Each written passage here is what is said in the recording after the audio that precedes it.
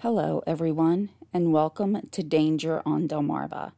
My name is Rhonda Jefferson, and I'll be your host as we explore the winding and sometimes treacherous paths that make up Delmarva. If you're new here, welcome, and if you're a returning listener, welcome back.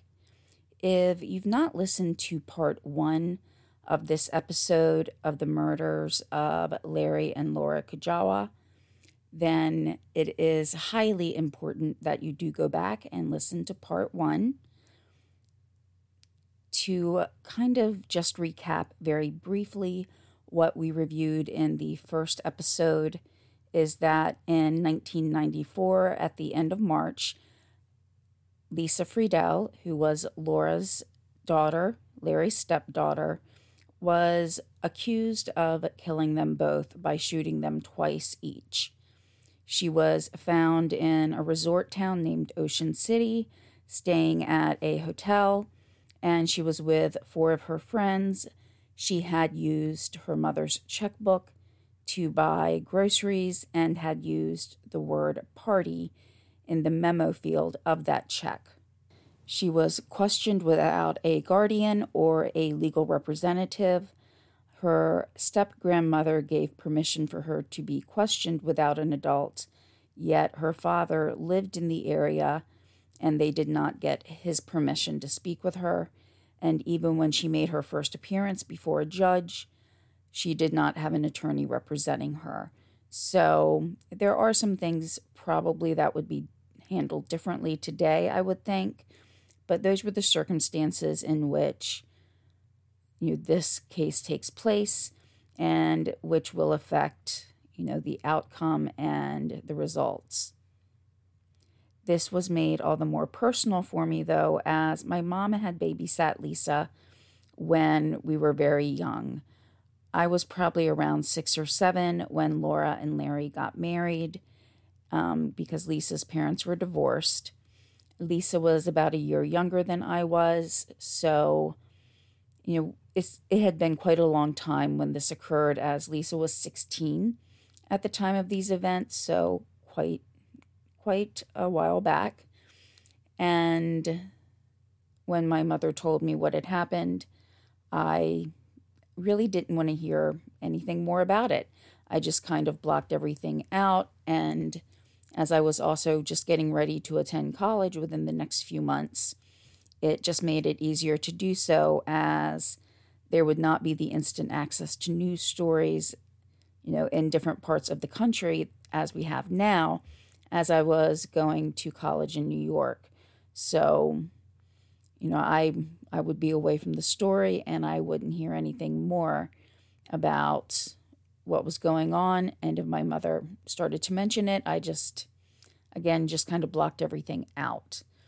So we'll kind of pick up where we left off in the last episode. I had stopped off just about where there was discussion about how Lisa was expected to continue her studies as she was still in high school, and whether it was through her actual school district somehow providing support, or for her to go to a facility in a different county, but a facility that did work with youth to try to further her high school education at that point. There was also talk about her being evaluated by a psychiatrist from her defense attorney, because just to recap, she did have a defense attorney from Caroline County, but as there was only one full-time defense attorney from the public defender's office in Caroline County, he had some assistance from attorneys from Montgomery County, which was probably a county that had more murders or violent crime. I'm not saying it was a huge amount, but still they had more experience in things like this.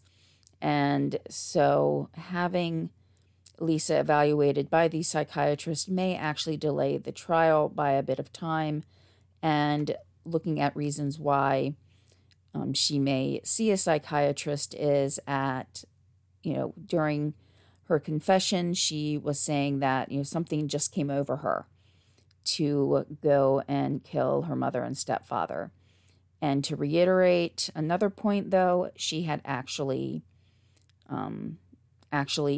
gathered the gun or collected it the night before from underneath their bed, because it was kept in a gun box underneath the bed, and she took it to her room. And this was the night before, as well as some of the other kids that rode the same bus with her had heard her discussing this with other people, that she had planned on killing her parents, but there was some dispute as to some allegations that she made that she was being abused. Most of her school friends did say they saw unexplained bruises, while people that she worked with said that they did not. So this is just kind of the brief recap where we left off and some important pieces. Before I do begin with the actual, I guess you'd say, core of the upcoming episode, I do just want to give a disclaimer that I am in no way a legal or forensics expert. I am just providing information that I found in publicly available sources. In this case, newspapers.com was my primary source, using two different newspapers, the Star-Democrat from Easton, Maryland, and the Baltimore Sun. Just to make it clear, just because the paper is named the Star-Democrat, that's not the affiliation. It's just a reflection of the democracy. So I just wanted to make that, clear, as, there could be some idea that the paper could lean towards either Democrat or Republican. This does not have any political affiliation, just reporting stories, and being a journalistic resource. Okay, this is me cutting in after I've recorded the episode. I have actually gone back in and deleted some sections and gone back and re-recorded, because I did realize I was kind of skewing either one way or the other too much. I do like to keep the actual facts as impartial as I can, but I realized when I did start covering this that there would probably be times where even I would realize my emotions were kind of conflicting, in understanding that the crime of the murder was 100% wrong, but it's hard to separate that sometimes when you knew the person who committed the murders as a child. While reviewing some of the things that you'll hear me go over in letters that she wrote to the judge, it at one moment would make me angry and upset and thinking, how could anybody be so out of touch with what they've done?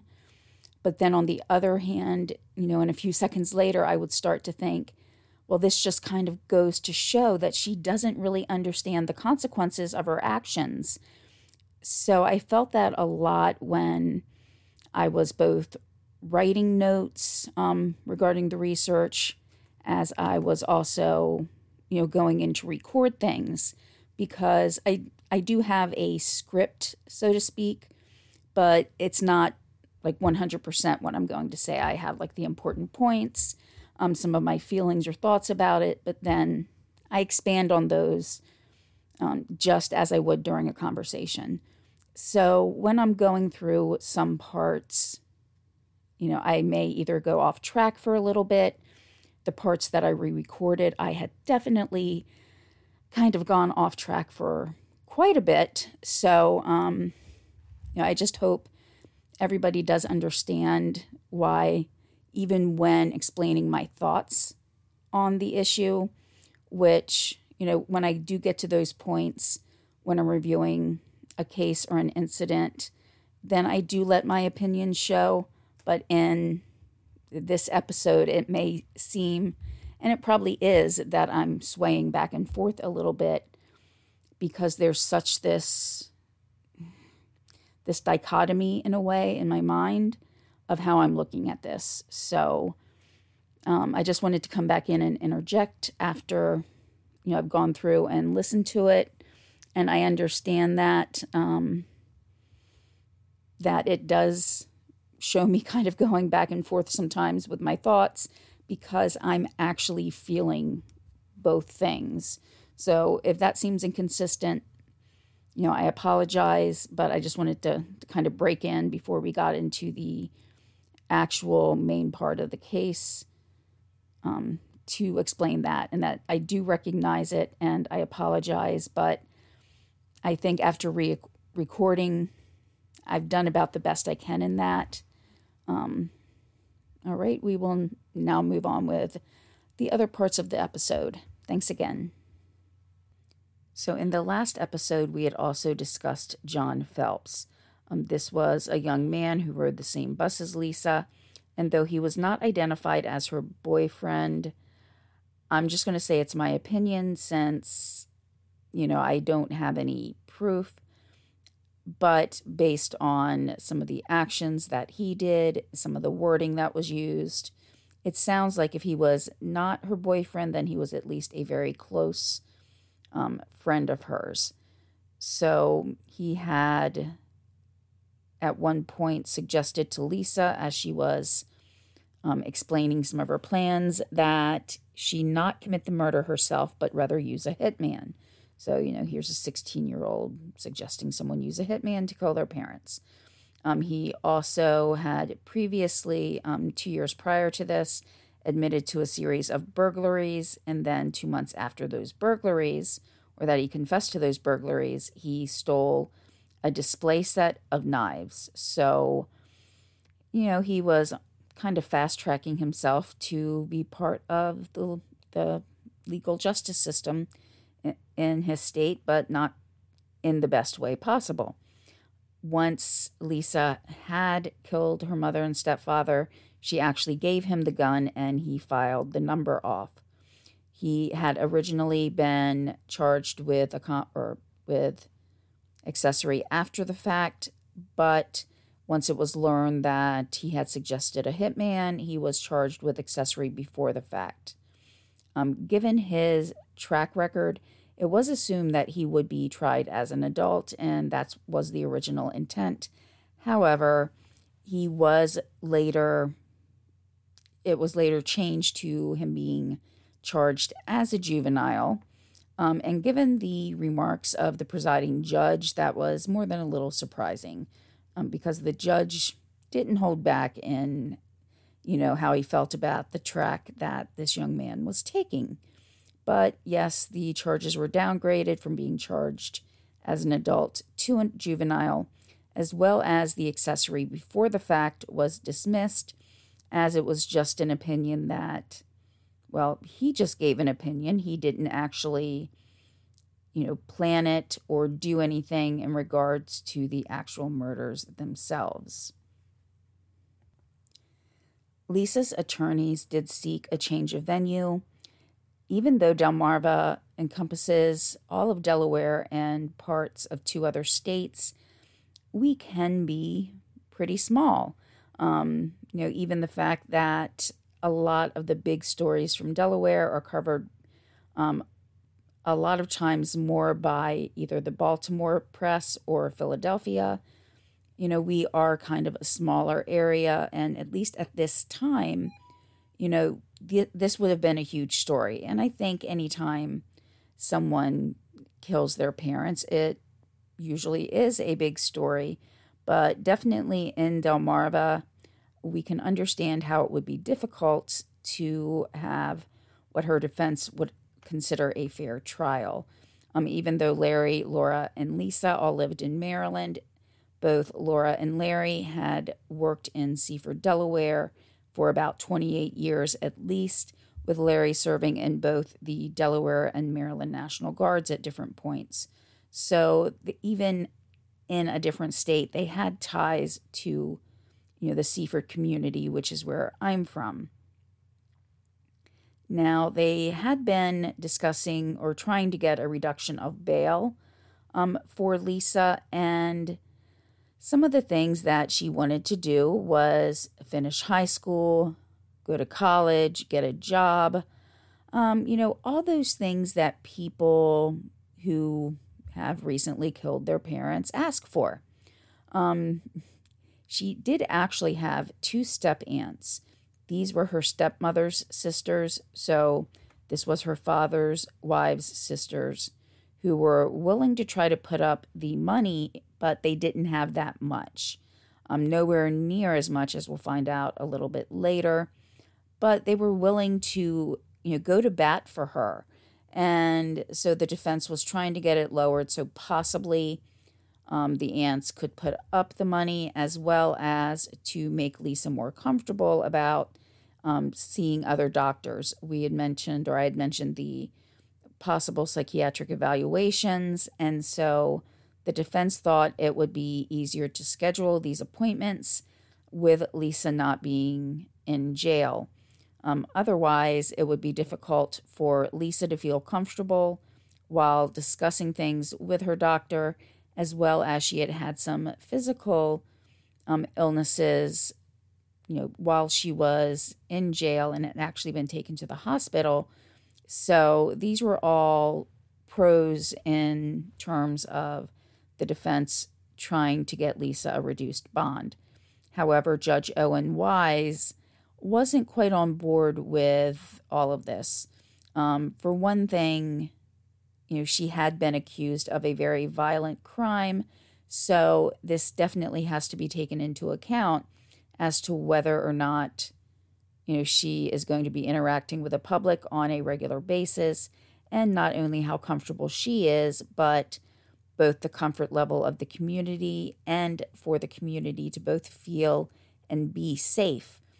So looking again in terms of going to high school to finish that out, going to college and getting a job, all of those entities, the employers and the schools, I would say, probably wouldn't be really on board with hiring her.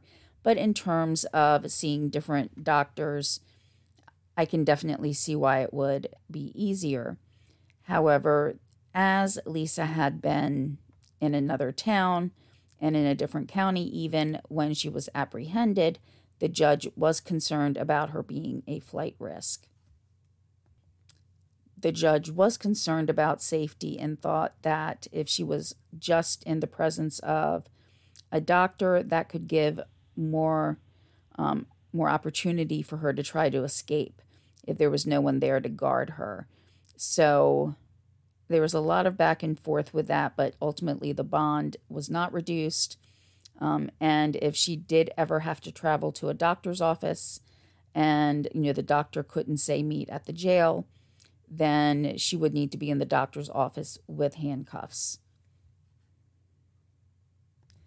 This is what Judge Wise said regarding the issue. He said, quote, "You're not entitled to any bond.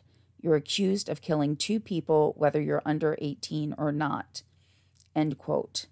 He also did go on to make a comparison that if Laura or Larry had been accused of killing Lisa, they would have had at least the $500,000 bond, if any bond at all. He also, again, did refer back to going to Ocean City after the murders, so it was denied. Also, the request was made to go down from $500,000 to $5,000, which is pretty laughable for two murders, whether you consider them first degree, second degree. From $500,000 to $5,000 is, in the terms of actually the state's attorney, Chris Jensen, ludicrous. He did actually call it ludicrous, and I have to agree on that point. I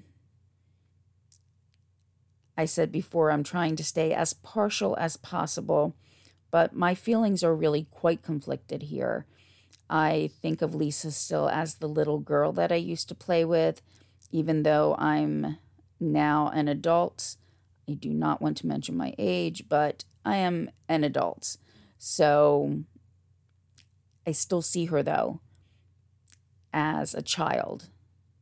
I mean, at the time I was a child too, but even looking at her pictures in the newspapers, I still see that resemblance. I see the face, and she still reminds me of the little girl that I played with. So, Yes, I know that a $5,000 bond on murder is ludicrous, but I'm actually conflicted because I feel bad in some ways because I want her to be able to participate in her own defense, but putting the, flight risk and risk to the community, kind of weighing that against, her being out and being more comfortable amongst her doctors. I have to err on the side of safety and definitely understand why the judge did not reduce her bond, especially by such an amount, because at $5,000, there's really no incentive for her to try to stay in the area if there was ever an opportunity for her to try to leave. I did find it pretty telling that her step aunts were willing to, kind of step up and try to support her, even though they didn't have, the money to, make that bond, that they were willing to stand by her no matter what, with one of the step aunts saying that even though she had a child in the house, she would not feel unsafe with Lisa being there. And I'm kind of paraphrasing it, but, the step aunts really had her back. The next thing that came up was really pretty surprising to me, and it was something that would have had to go to civil court as well, depending on, what exactly needed to be done. Also something called orphans court, and this was regarding the estate of Larry and Laura. And the case was to prohibit Larry's mother from basically doing anything within the house. The defense was asking that Larry's mother, Anna, be barred from entering the house and not to remove or destroy anything. When Anna was asked about this, she, said that they had gotten rid of some perishables. So, you have things in the fridge, they have gone bad. Of course, they want to try to get them out once they're allowed back in the house, as well as she took some pictures that Lisa's sisters, Laura's other daughters that were older, would have wanted. So, there wasn't anything huge that had been taken from the house. Now, why the defense is just bringing this up was, kind of strange, even though it's not like the police would hold the house for days and days and days to, infinity. At some point, it had to be released. Once Lisa, did get the defense attorney, if they had, any, inquiries as far as, what might be in the house, would there be something that they would consider exculpatory that the prosecution wouldn't necessarily know it was, that was not done in really a timely manner. We're talking getting to a point where the house was going up for auction. And I know that money is a big motivator. And, some people, when they look at cases like this, and whether it's discussion of life insurance, about the estate, anything like that, it's not necessarily someone just wanting to get their hands on money. It could be what's needed to, fulfill the obligations of the estate. So first off, there's burial. Now, knowing the jobs that that Laura and Larry had, they were very good jobs at the time, and I don't know if they would have had life insurance through the jobs, but if not, proceeds from the estate may have had to be pledged to cover a burial cost, or there may be costs that were still needing to be paid before whatever services were completed. One thing that surprises me in a lot of true crime shows, you'll hear that something that made police or someone else suspect a spouse especially, but sometimes also children, is that a call was made to discuss the life insurance within a couple of days of the murder, sometimes even the day after. However, depending on what everything is structured like, you may need to use that life insurance to cover the final costs. When a family member of mine passed away and they reached out to me to just kind of get some initial contact, and when we could come in and meet, we had to try to get the life insurance certificates and the policy numbers because he would need to check on them to see what was available to cover the final expenses. So it's not really surprising to me or necessarily an indicator of guilt if someone does look into finances after a sudden death. It's just something that has to be done. But there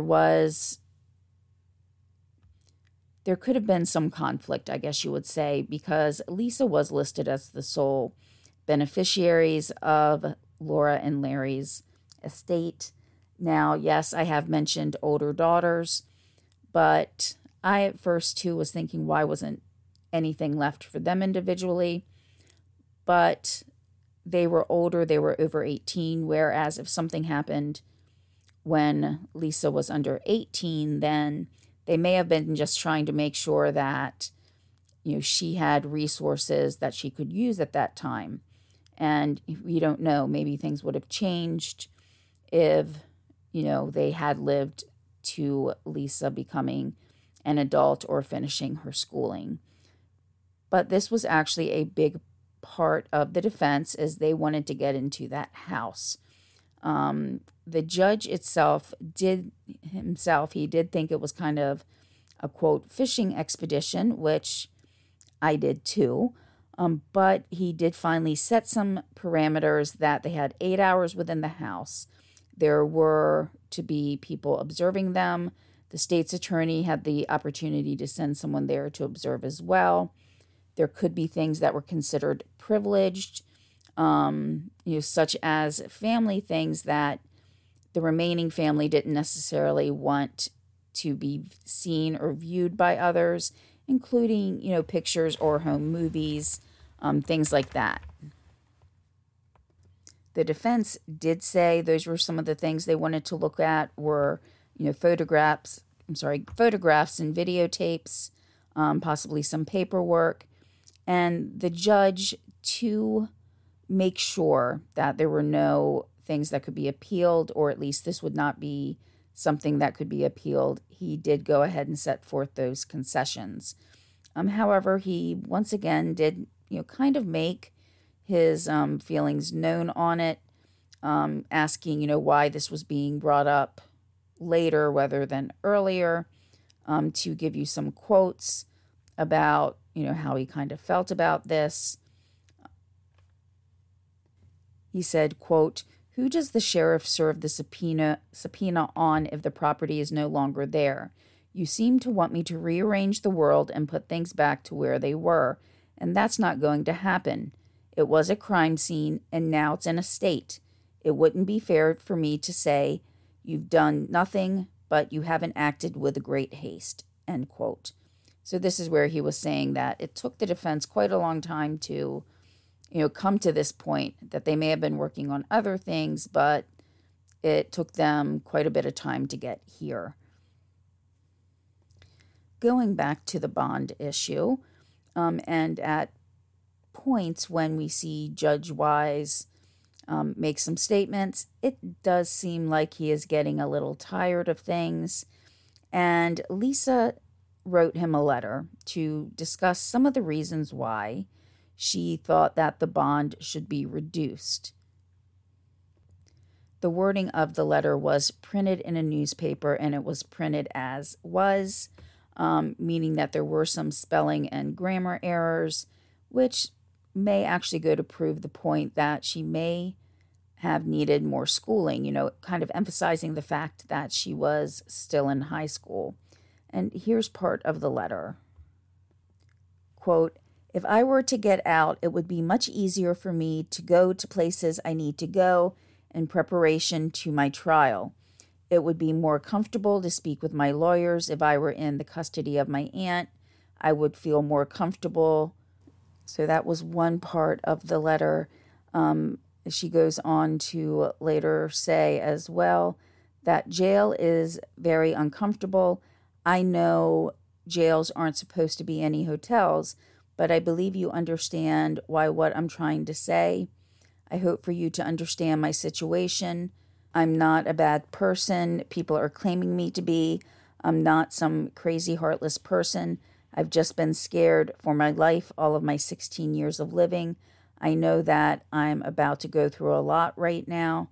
I need my family more than anything. It's hard for me not being able to have my family to lean on in times of sorrow, end quote.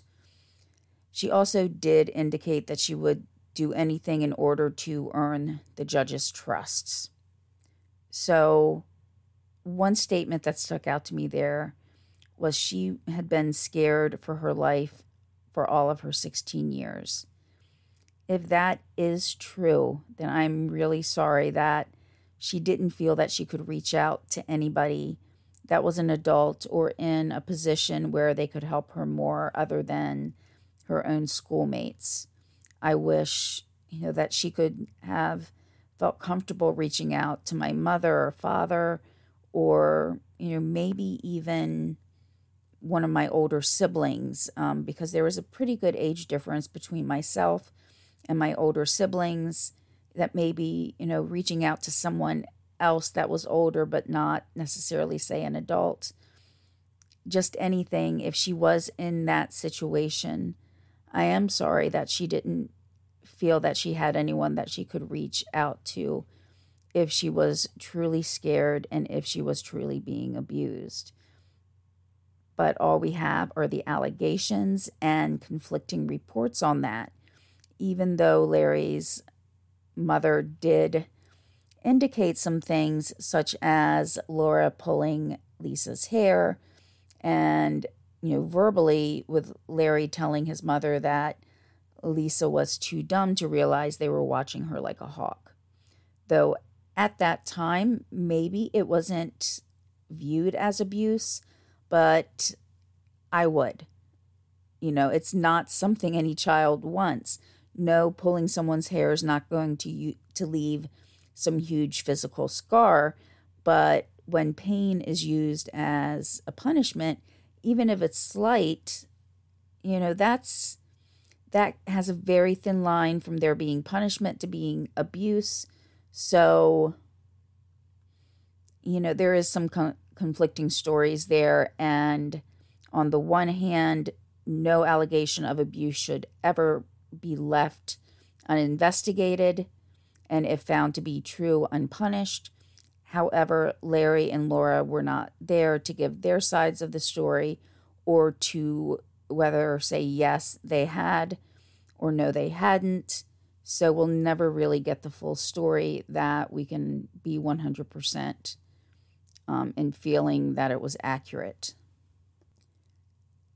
Going back to the concerns about money and the estate,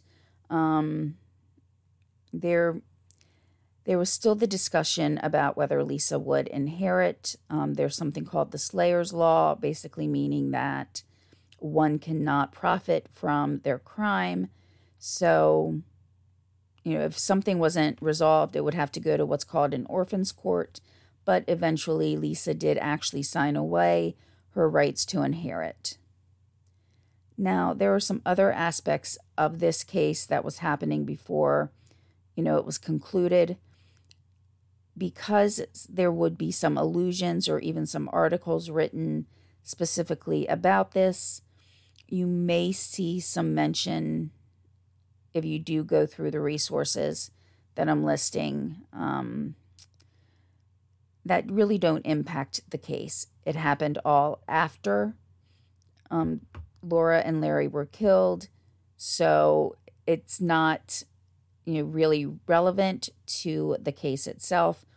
However, it does make you question how the actual jails and juvenile detention centers are run when there are employees, such as the man listed in this specific topic, working there. So you may be able to figure out what happened by what I'm saying and leaving unsaid. Just to put it out there are some other aspects that are covered in articles, but it does not actually hold any weight against whether or not Lisa would have been considered guilty or innocent. Now, I have mentioned a few times about Lisa being questioned without an adult or an attorney, and questions about the admissibility of that. And that does come up. And I really think that if it was not brought up at any point during the trial, that would mean the defense was not doing their job. Lisa did state that she felt that Officer Bollinger could help her because he did say so, even though when he was questioned, he said that, after Lisa asked how he could help, he said he needed the truth. Again, just kind of paraphrasing, but he never really got specific in how he could help her. But she thought that if she told the truth and told him what he wanted to hear, that he could help make things better. So when she did actually appear before the judge for the first time, that was the first time she was actually hearing the severity of the charges. So she was, in her words, shocked. The statement that was being referred to that Lisa gave said this. She said, quote, "You want me to say I did it? I shot them. Oh my God, I shot them. I killed my parents. Why did I do it? I love them. They mean everything to me, and I killed them. Oh my God." End quote. So after this, she does go on to explain or say that she was laying in bed when something just came over her, and she went in, shot Larry twice. She had missed the first shot, and so all in all, she shot each of them twice and missed for a total of 2 times.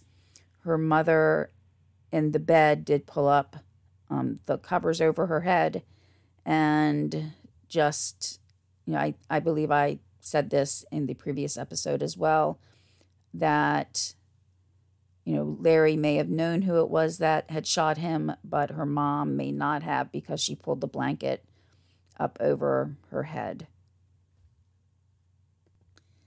In March of 1995, as the prosecution was hoping to set a trial date, things were postponed when it was revealed that there had been, quote, allegations made, end quote, during some of the psychiatric evaluations.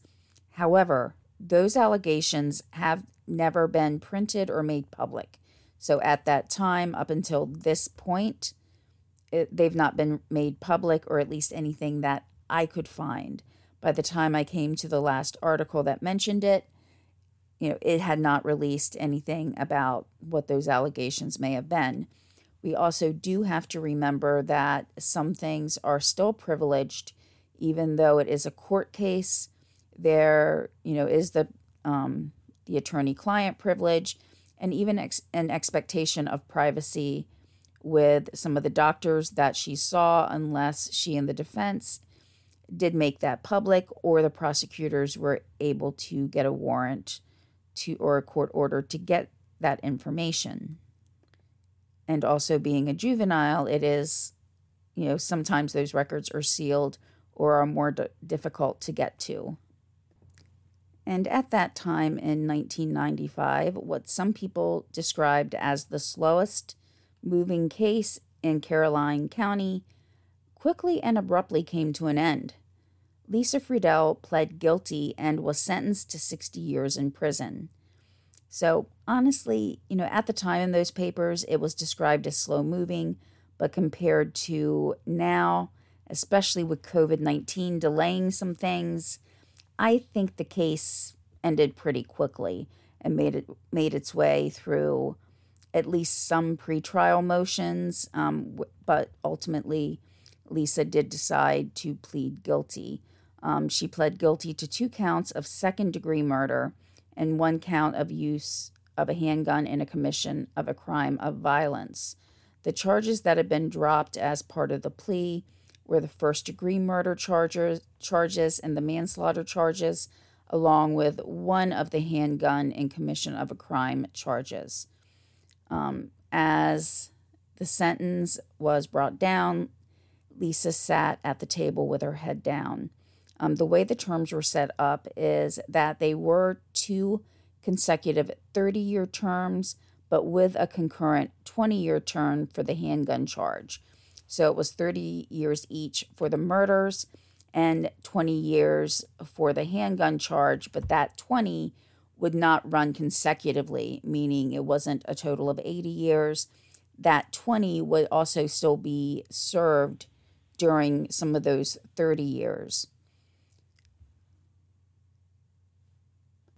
However, Jensen, the state's attorney, did actually estimate, though, that she would serve probably at least 20 years, even though she would have been eligible for parole in 15 years.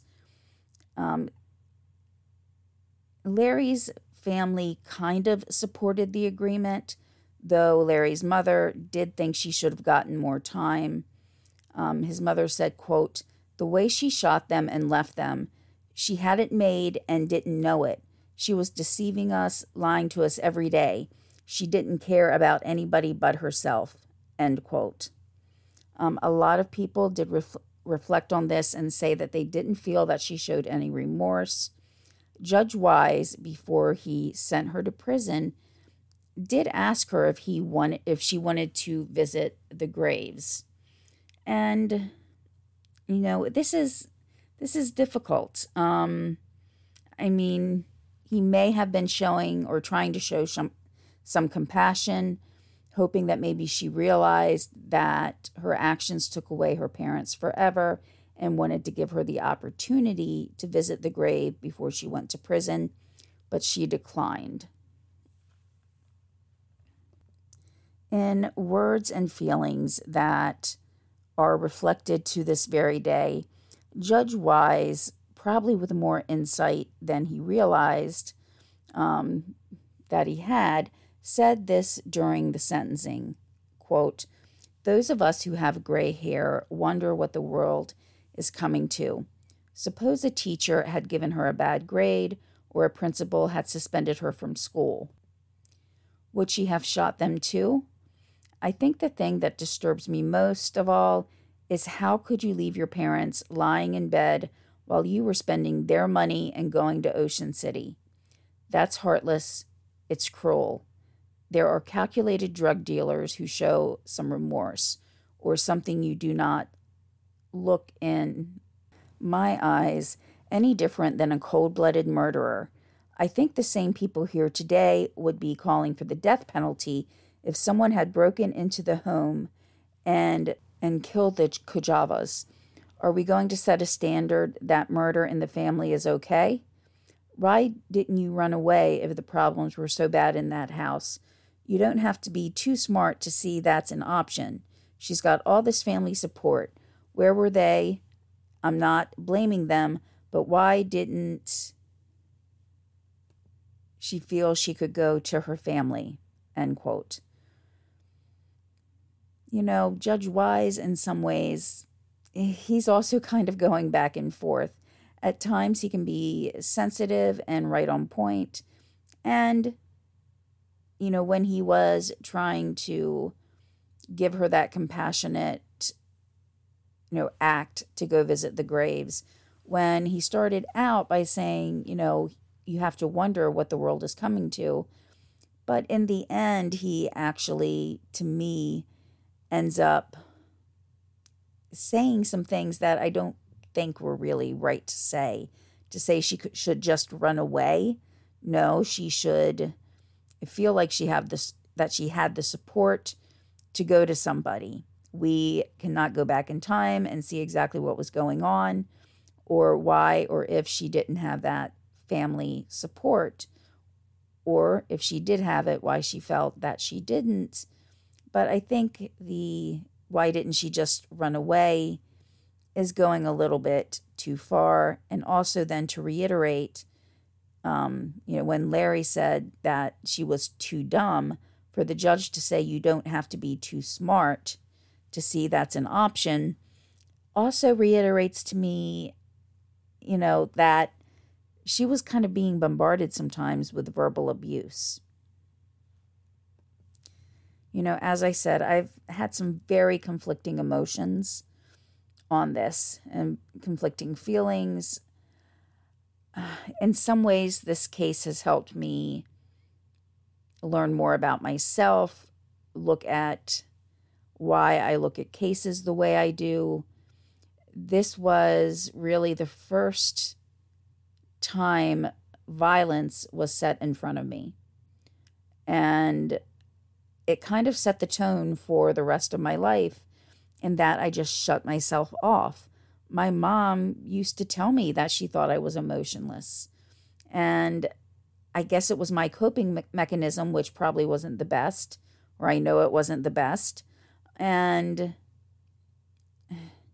in some ways, I think it has made me more compassionate. But at the same time, I also want to be harder on criminals. Compared to the other people that I've known who were murdered, this is the case where I actually knew the murderer much, much, much, much better than the victims. And I'm in such a close proximity to age, and spending that time with her as children, it's just really tearing me to both sides.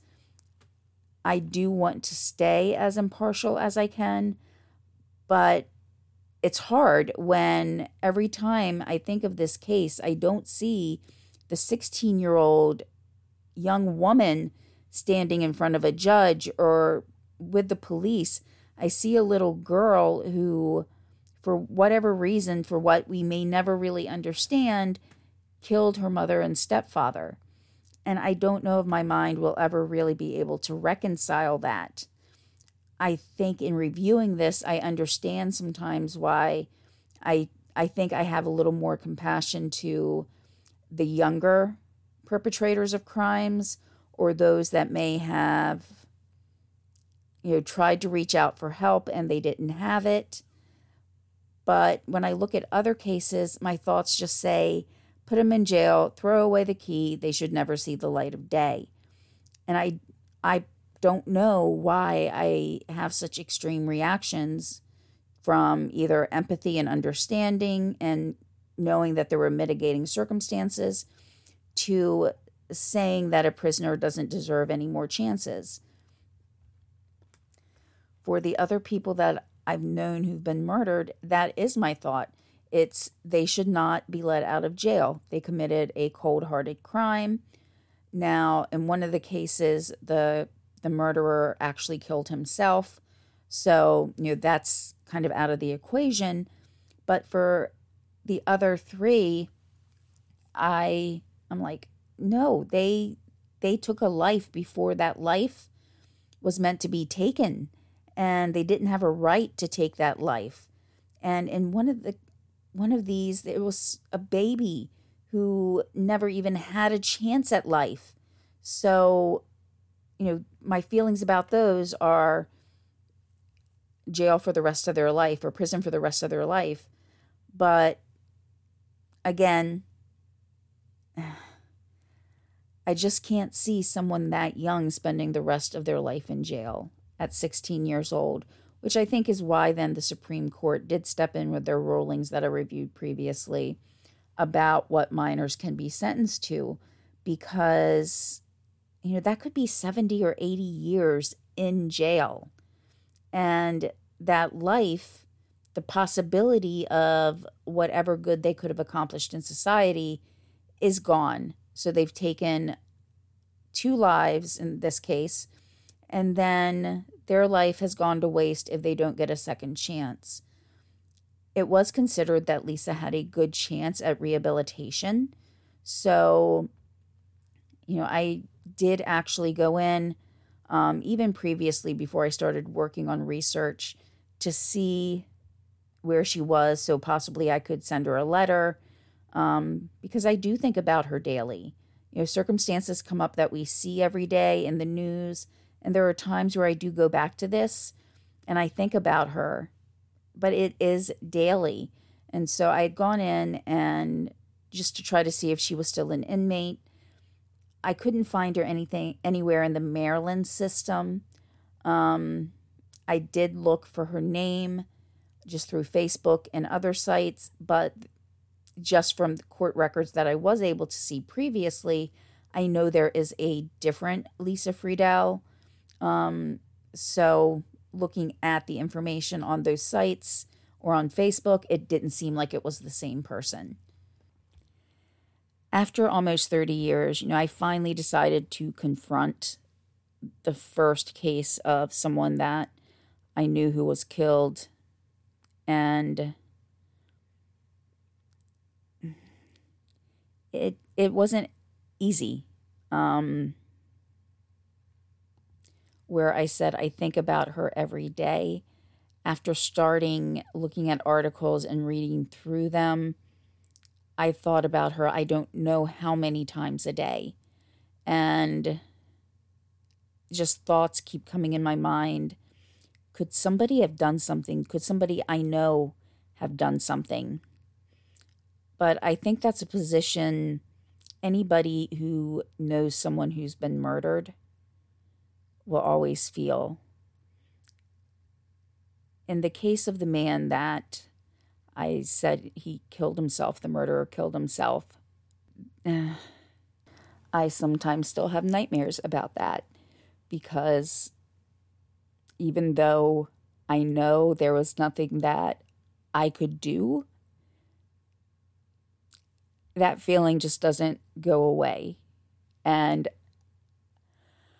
before this, I would say I thought about them first and most often every day.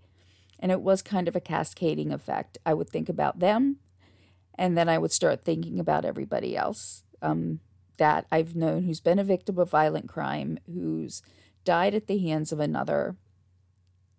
And so, even though logically, intellectually, I know that I was in no position to even know something was wrong. I was not in a position to stop anything. And in fact, nobody was. It was something that nobody would have ever expected. So I think it's a position, again, that anybody who's known anybody who's been killed, no matter what, there will always be that doubt that is there. And because I had blocked myself really off from this case, I literally knew there's just the basics. I knew what my mother told me that first day, that Larry and Laura had been killed, and it was Lisa who did it, and that she did it to party. So I didn't ask Mom where she had gotten the information, if someone had called her, if she had just seen it on the news. I just kind of walked into the house, and that was that. So in hindsight, as an adult, I wish I had confronted some of these things earlier. I wish I had discussed, some of my feelings and actually kept up on the case. Maybe I could have been there to lend her support going through this at the time, even by letters, and until that point, until that day, Mom met me at the door and told me that I probably, wouldn't even think of her, but maybe once a month, and that's being generous. It probably was less, unless something else came up. I did pass by where her parents worked every day because of the location near my house. So if anything, I might have thought about her while passing then. But frankly, I probably didn't do that often.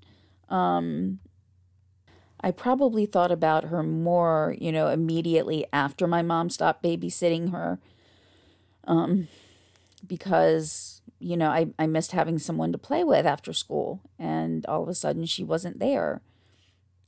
And maybe writing letters after my mom stopped babysitting her, could we have kept in touch better? I am sure we could have, because we didn't have contact really after then. So, the most contact we had was if I ran into her sister, when she was cutting hair. That was about it. But I know I've kind of been back and forth and rambling for the last couple of minutes, so I will redirect things back to the case. But I'm hoping, as I review more of these cases, whether it's the ones where I've known someone or even ones that are similar, that I'll learn more about the people behind both the crimes and those that were killed, and maybe even find out some things about myself and how to cope myself with some of these things. But, the sad reality is there are so many people who are dealing with similar thoughts and emotions to differing degrees. I wasn't really close to this case. I was 9 or 10 years removed from seeing Lisa every day, and it still had an impact that I didn't want to really address. But every day we hear about children killing their parents, killing each other, killing other adults. Just while actually typing up some of my notes, and I had two things pop up. Once during a previous day when I was researching about a young mother who just went to pick up her child from the babysitter, and someone randomly shot her to rob her. And the person who did it was 16 years old. It wasn't in this area, but still 16 years old. And then in another case, again, a pop-up of an article, a young boy accidentally killed his mother. It was not in any way intentional, but he had access to the weapon to do it. It was there. And while reviewing Lisa's actual case, I came across other cases of young people killing their parents or killing others while all of this was going on at the same time. Now, I think Lisa's case was more high profile because it was double murder, but also I think at that time, society still looked at girls or women as, those who couldn't commit violent crimes. So I do think also the fact that she was more on the front page than some of the others, that may explain it. But, I came across an article of, someone who was an adolescent shooting at someone with a BB gun. But because of the age at that time, it didn't even seem like it was chargeable as an adult. He was so young, it was set before, family or juvenile court. And within, say, a 1 to 2 year time frame prior or just after Lisa had killed her parents, there was another young man named Tony Mills Jr. He was 19, and he murdered a man, or a young boy, I should actually say, David Oscar Padron. He was not even 16 years old. He was 2 days away from his 16th birthday. Another person named Ambrose Robinson, he shot another young man that was 30 years old. And then another man named Michael Fisher. He was actually a teen as well. He killed his parents and his brother with a hammer. And then subsequently after that, a young man who was 15 named David McQuay was accused of killing his parents. And this is all within, these last three were all within the same area. So we look at it now and we think that maybe it's becoming more prevalent now. I don't know. I think it was, whether it was parricide or patricide, a youth killing their parents, or just violent crimes being committed by youth against anybody at all, it was still there in the 80s and 90s. It just wasn't able to be transmitted across the nation with a push of a button. Someone couldn't look at their phone and find out national news. So I think it was there, but nobody's learned from it. I don't think anyone's really tried. That's just my opinion. I think we just kind of push things along. It happens. We feel outrage about a certain crime for days, maybe even weeks, but we don't do anything to address the issues. We feel that outrage, and then all of a sudden it's gone, and we wait for another story to happen to feel outraged about again. And it just keeps happening. And we've seen that time and time again, whether it's crimes committed by youth, domestic violence, mass shootings, no matter what, they just seem like for a couple of weeks we hear news reports, we see articles, but it's very, very hard to get legislation to pass to help prevent things from happening again. And I'm not trying to be political here because it's not even, in some cases, a matter of access to a gun. There's just violence being perpetrated. We need to find ways to get to the root cause of why these things are happening. Why are there such violent acts being committed every day? Is it an emotional need that's not being met? Is it frustration because a certain person or group isn't being treated fairly or equitably? Have those issues really ever been addressed, or are we just going to continually keep pushing these crimes aside until the next one happens so the next political powerhouse can come along and try to push through a bill so that their name is known? And okay, so I actually have just stopped there. I actually went on for about 20 minutes on, I guess you would call it a tirade, about things that I think need to be done in order to get a better understanding of why these things happen, what I think we should be doing. I did get a little heated, so I did decide to come back and just kind of take some of that out.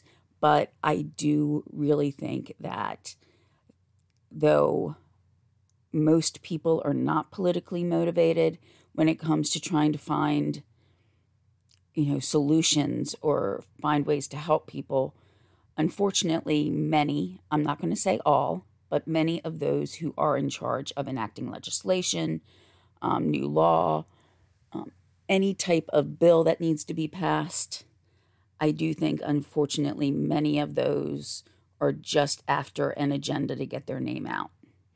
Yes, there are many who also believe in what they're doing and want to help, but there are still so many out there who are just after power, recognition, money, you name it.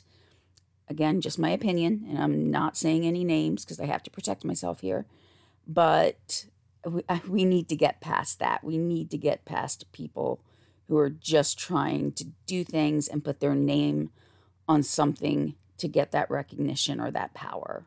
So as a community, I think we all need to recognize the strengths and limitations that we have and come together and try to address those. Every area will have different needs, and it's not a one size fits all approach.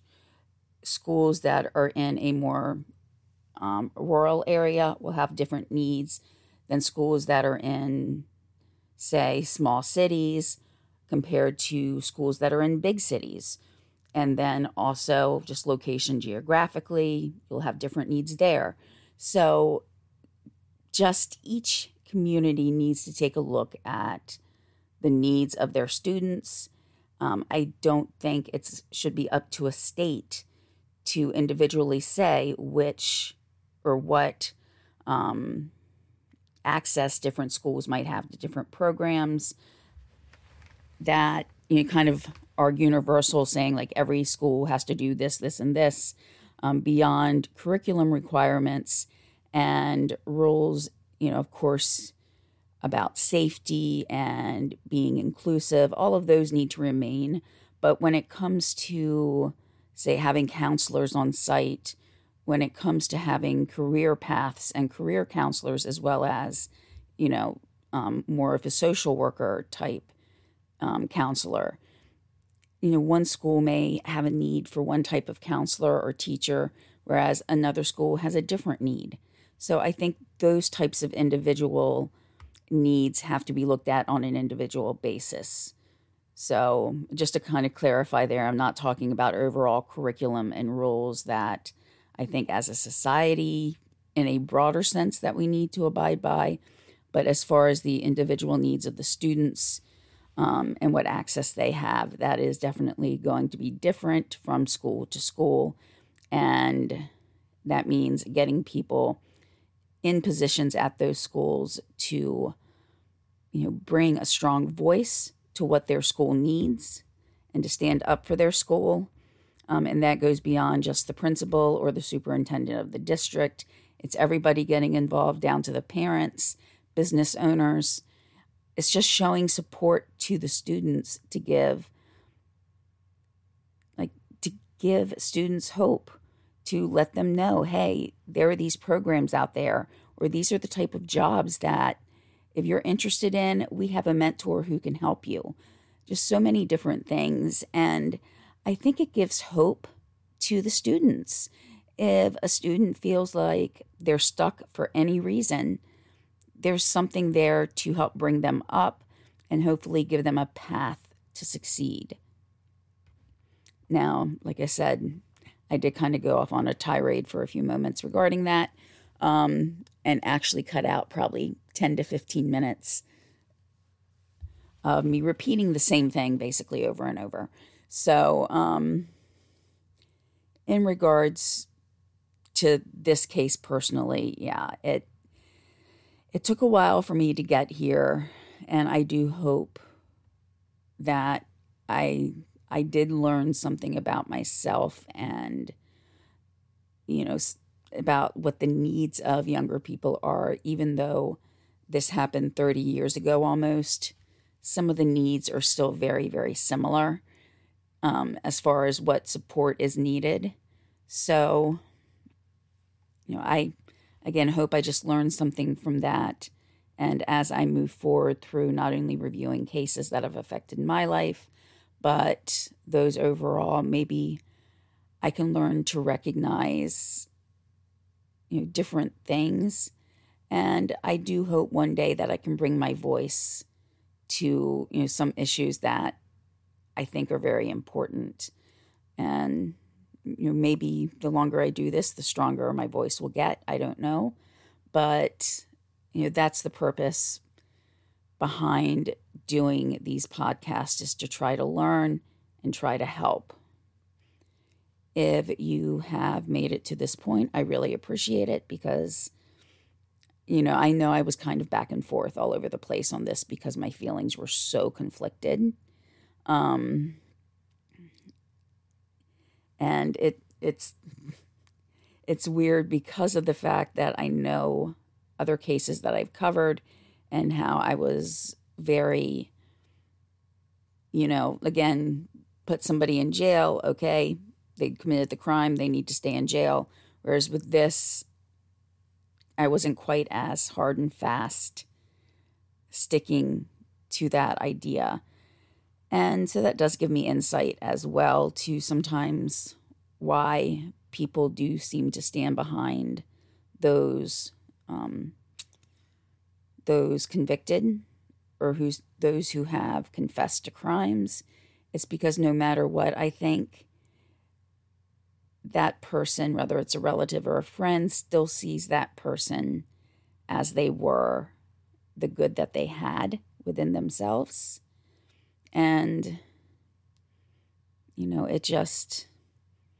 it gets to a point where they've done something like this, it's hard to separate the two. You might know or acknowledge what they've done, but 99% of you still gravitates toward the good in that person.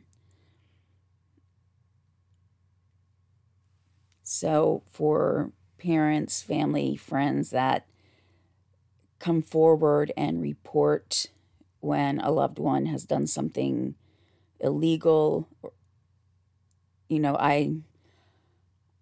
I really commend you, because that has got to be the most difficult thing. So I'm going to end here because I'll probably end up, again, for another 20 or 30 minutes discussing things that are kind of off topic. But I do appreciate everybody letting me tell this story. And, hopefully we all learned a little bit about how people think.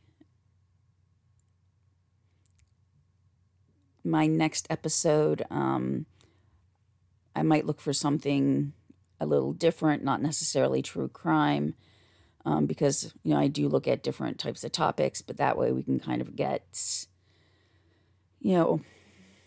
out of just hearing about crimes and murder, even though, unfortunately, a lot of the things I do cover end in tragedy. Maybe just looking at something will kind of refresh us in a way where we'll have new eyes when looking at another crime or looking at the next event or case that I'll be going over. I haven't quite made up my mind on what to cover yet, but, I have a few ideas. My contact information will be listed in the description of the episode. I mentioned in the previous episode I am needing to use, more sites where I may need to either pay for a subscription or, some cases I've tried to look up, but I have to order a copy of papers if I want, to be able to see court documents. I think it just kind of depends on the state about how long the archives are kept in, their main webpage, or if it's archived.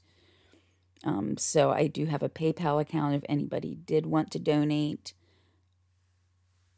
And if you have any ideas about any different cases, please, contact me. Probably Facebook Messenger is the quickest way to get to me, because that kind of pops up through my email. I unfortunately get a lot of spam, even though I try to redirect it. It just still continually comes in.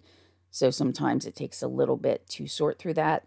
So Messenger, or leaving a comment on a Facebook post is usually the quickest way. I appreciate everybody listening today, and I hope everybody has a good rest of your week, and I'll talk to you soon. Bye.